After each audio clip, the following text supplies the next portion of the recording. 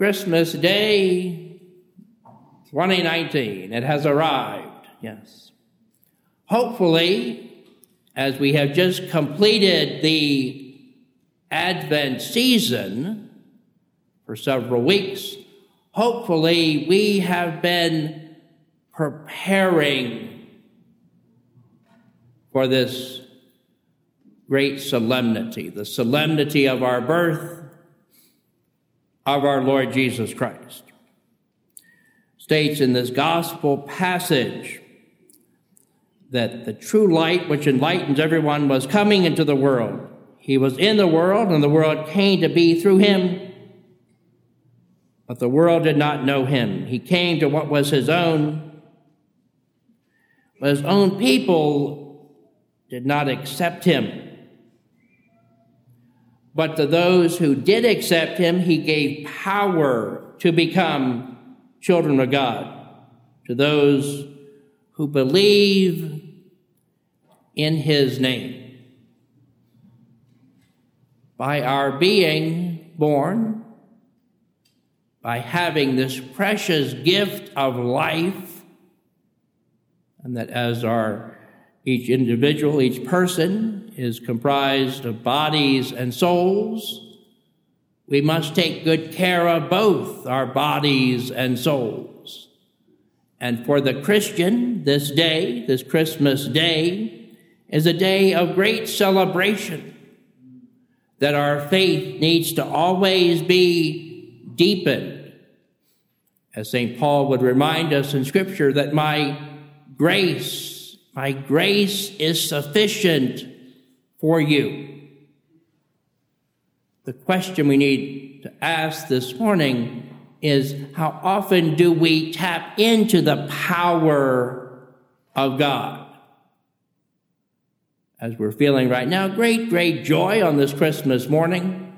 But each day that we arise, we're able to get out of bed and go about our daily duties. The Christian sees this, doesn't forget this Christmas Day, but is empowered by God as a son or daughter of his. That through our baptism, God dwells, he dwells within us.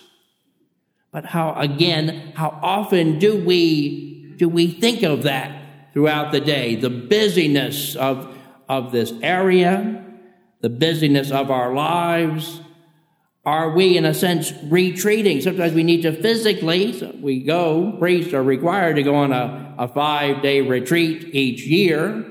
But in our lives, do we retreat and spend time with the Lord? For by his birth, then we fast forward 33 years, leads to his passion, death, and resurrection. He has set us free. But the choice that he completely humbled himself to come among us in this fallen nature of this world, he came. So because of that, he understands temptation. He understands being tired. He understands being hungry. He understands being thirsty.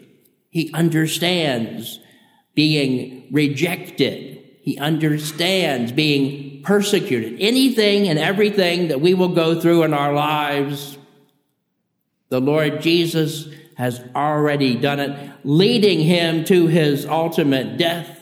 But today, of course, we celebrate his birth, but that then led him to that perfect divine plan to save us. So may we rejoice that indeed that the light shines in the darkness, and the darkness has not overcome it. My prayer for each of us this day is that we do live in his light, that we are always, I pray, God, that we all can remain always in the state of grace.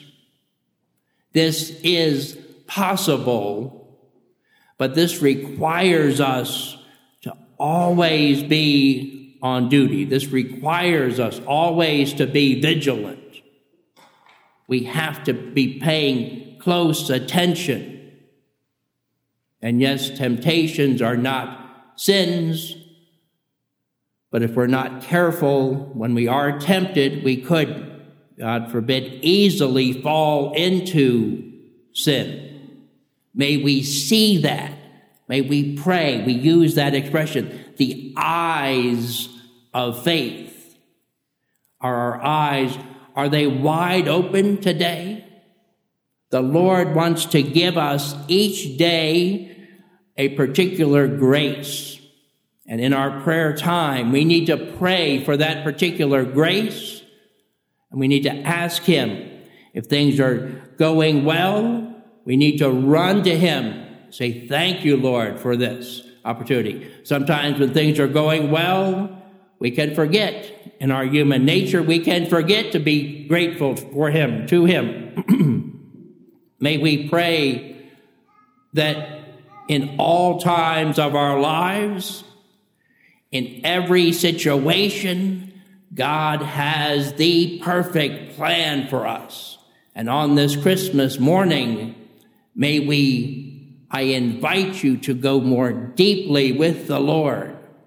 When I preach first to myself. So I'm asking the Lord to help me go more deeply with him, to open up my eyes more, to open up my ears for hearing his voice.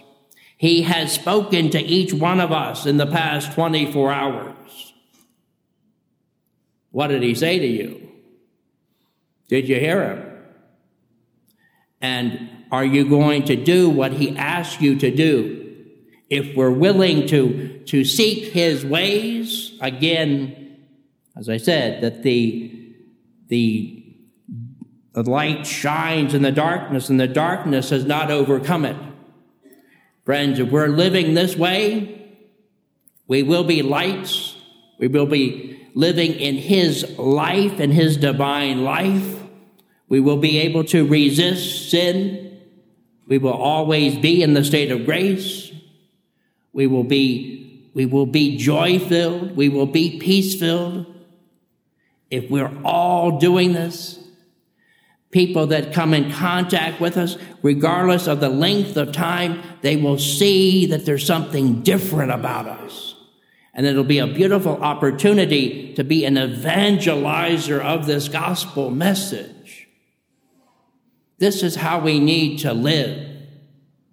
And we can't just develop amnesia and kind of forget about this day and then a week or two goes by.